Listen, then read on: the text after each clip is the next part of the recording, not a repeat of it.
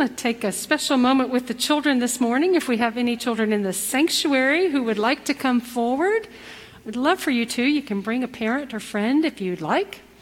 And if you're worshiping at home, just move a little closer to your screen. Good, we got some folks coming, and here's a child at heart.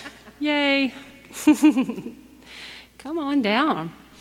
And while y'all are coming down, I want to invite everybody to take a look at the front of your bulletin. I'm going to talk about this picture for a minute.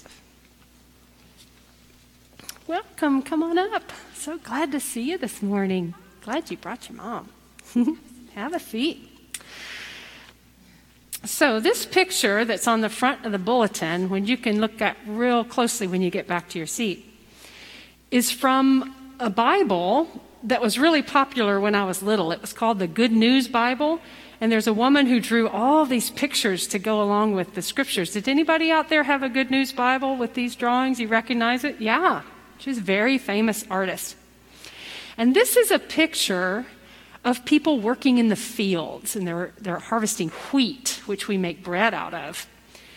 And they're really happy. There's like a person dancing in the background, and these are sheaves of wheat. And they're happy because there's so much wheat. It's such a good harvest. But you know what's interesting is they're also working really hard. There's somebody bending over, wrapping the sheaves, and this man's tying them up, and this woman's carrying a big load. Sometimes we think about work, and we think, ugh, work is no fun. Doing chores around the house is no fun. Doing my job is no fun. But this picture reminds us that with God, when we think about doing our work for God, it can be really joyful and really happy, no matter what the job is.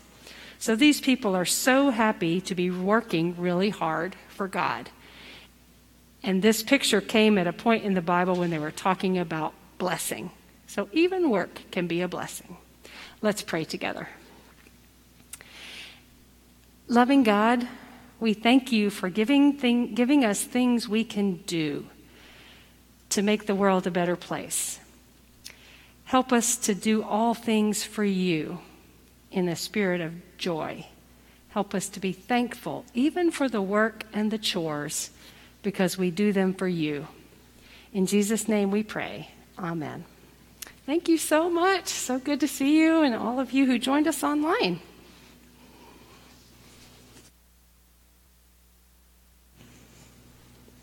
Thank you for your patience as I get myself situated.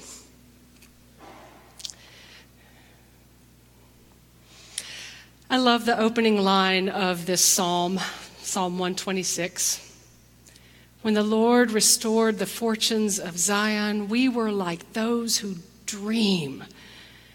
Then our mouths were filled with laughter and our tongues with shouts of joy. This picture on the cover of our bulletin captures a little bit of that joy that I hear in this psalm, the dancing, the happiness. The people of Israel in this psalm are remembering a moment of great joy. What is that moment that they're remembering? Most likely, it's the moment that they got to come home. After being away in exile for decades, this is a moment of homecoming. If you know some of the story, the people of Israel had lived in the promised land and prospered. But then in the 6th century BCE, the Babylonian army came storming through the land, burned the temple down, burned the crops, and dragged away thousands of people into exile and captivity in Babylon. After decades of that exile, the Babylonians were overtaken by the Persians, and the new emperor, Cyrus the Great, stepped onto the throne and declared that all the captives could go home. But the Israelites understood that this was a gift and a blessing from God, that they were being returned to their homeland. And so at the beginning of this psalm, they remember how the Lord restored the fortunes of Zion and how we danced and celebrated and laughed and shouted with joy on that day. But then we get to verse 4, and we realize that it's a different moment now for the Israelites. There's trouble again. They find themselves once again in hard times. This time it's not an invading army, it's a drought. The farmers have gone out to plant their seeds, to sow their crops, and nothing is being produced because there's been no rain. And so once again, they turn to God with that same wording at the beginning of the psalm. Restore our fortunes, O God. Do it again, God. Rescue us, save us, for we are once again in trouble. And we need your help. This is a prayer of the people of God, remembering what God has done for them in the past and pleading to God for help in a new moment of trial and trouble. And this psalm invites us to step into their place in the psalm and to think about those times in our own lives when we've been in a similar moment. As we talk about drought, I can't help but think about our neighbors to the west of us and the devastating drought that's being experienced out west. So devastating, they're talking of rationing water in the months ahead. And so we remember and pray for those who are experiencing drought. I'm not a farmer, I'm not a gardener, but I know how totally dependent our farmers and our gardeners are on the rain and the weather. And so I hear their prayers in this psalm, this ancient psalm. But I also think about this moment that we're in together as a church and as a society. It feels very familiar to where the Israelites are in this moment. 5 or 6 months ago, our worship staff got together and planned our scripture readings and our themes for upcoming months. And as we looked ahead to the month of September, we thought, it's back to school season. And we'll be well through this pandemic by then, and we can have a homecoming celebration and invite people to come back to church and have potluck dinners. And so we chose this theme of a homecoming dance for the first 3 weeks of September. And we all know what happened. The Delta variant spiked, and we needed to do the right thing and go back to wearing masks and being careful and limiting our gatherings together, especially our indoor gatherings.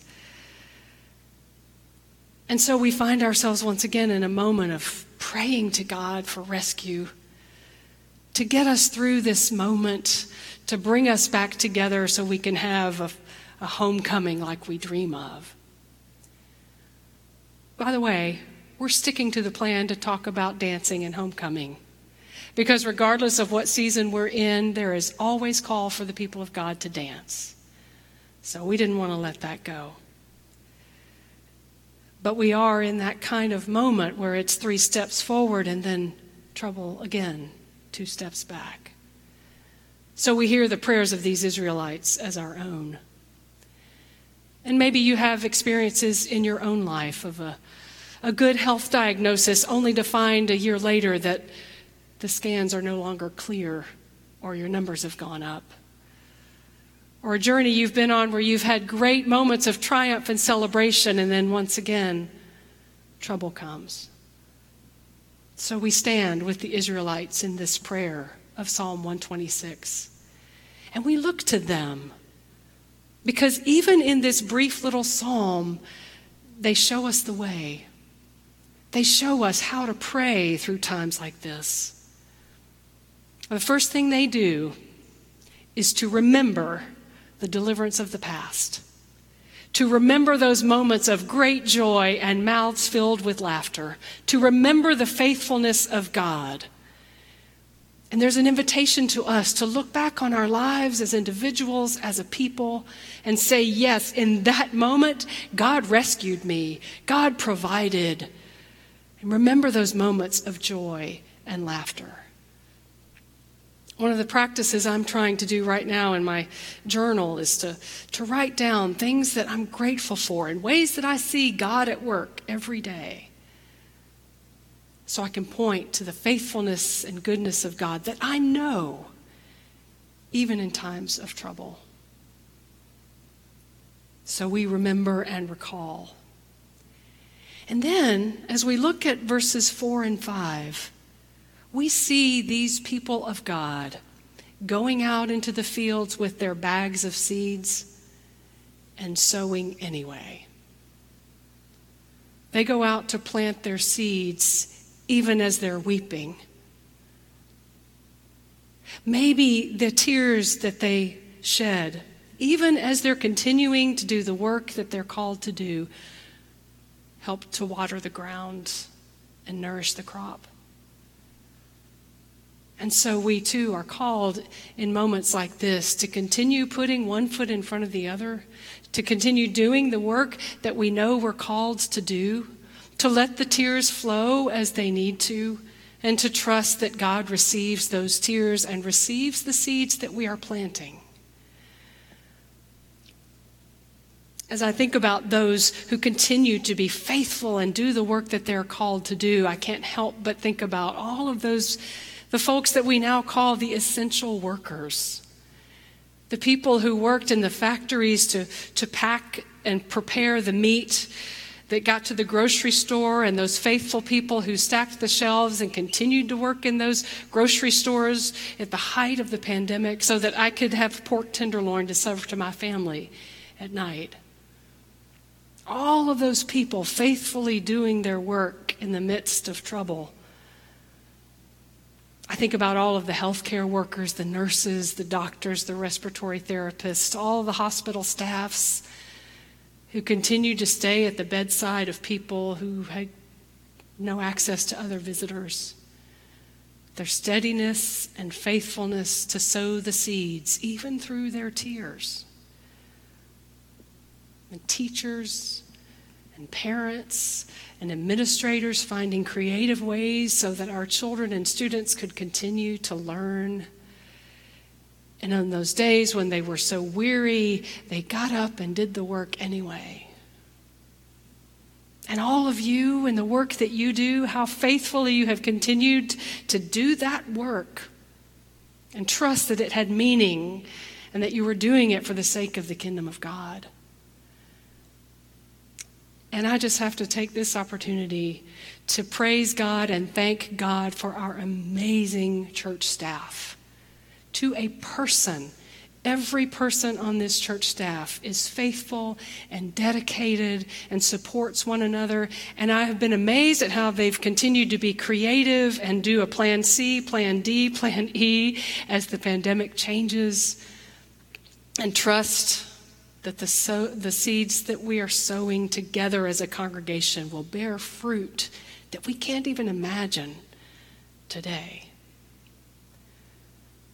So we join those Israelites in continuing to sow the seeds, doing the work.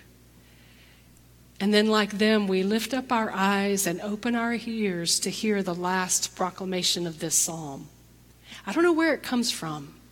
Most of the psalm is the prayer of the people, but then there's this voice that speaks. Maybe it's the voice of God, saying, "Those who go out weeping shall return with shouts of joy, carrying their sheaves."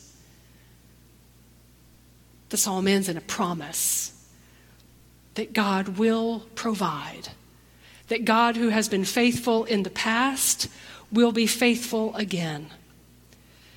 And so with this word of hope, we have what we need to continue sowing the seeds.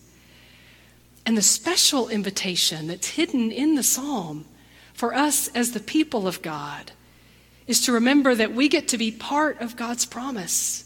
We get to be part of the fulfilling of God's promise, to make sure that all of those essential workers who are working so hard every day are being paid a fair wage, to be sure that those who work around us feel supported and loved and are paid fairly and treated fairly, that all those who plant the seeds can reap an abundant harvest.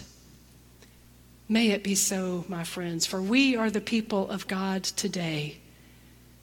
Go in faith, continuing to sow the seeds, and trust that God will have for us and for all people an abundant harvest. Amen.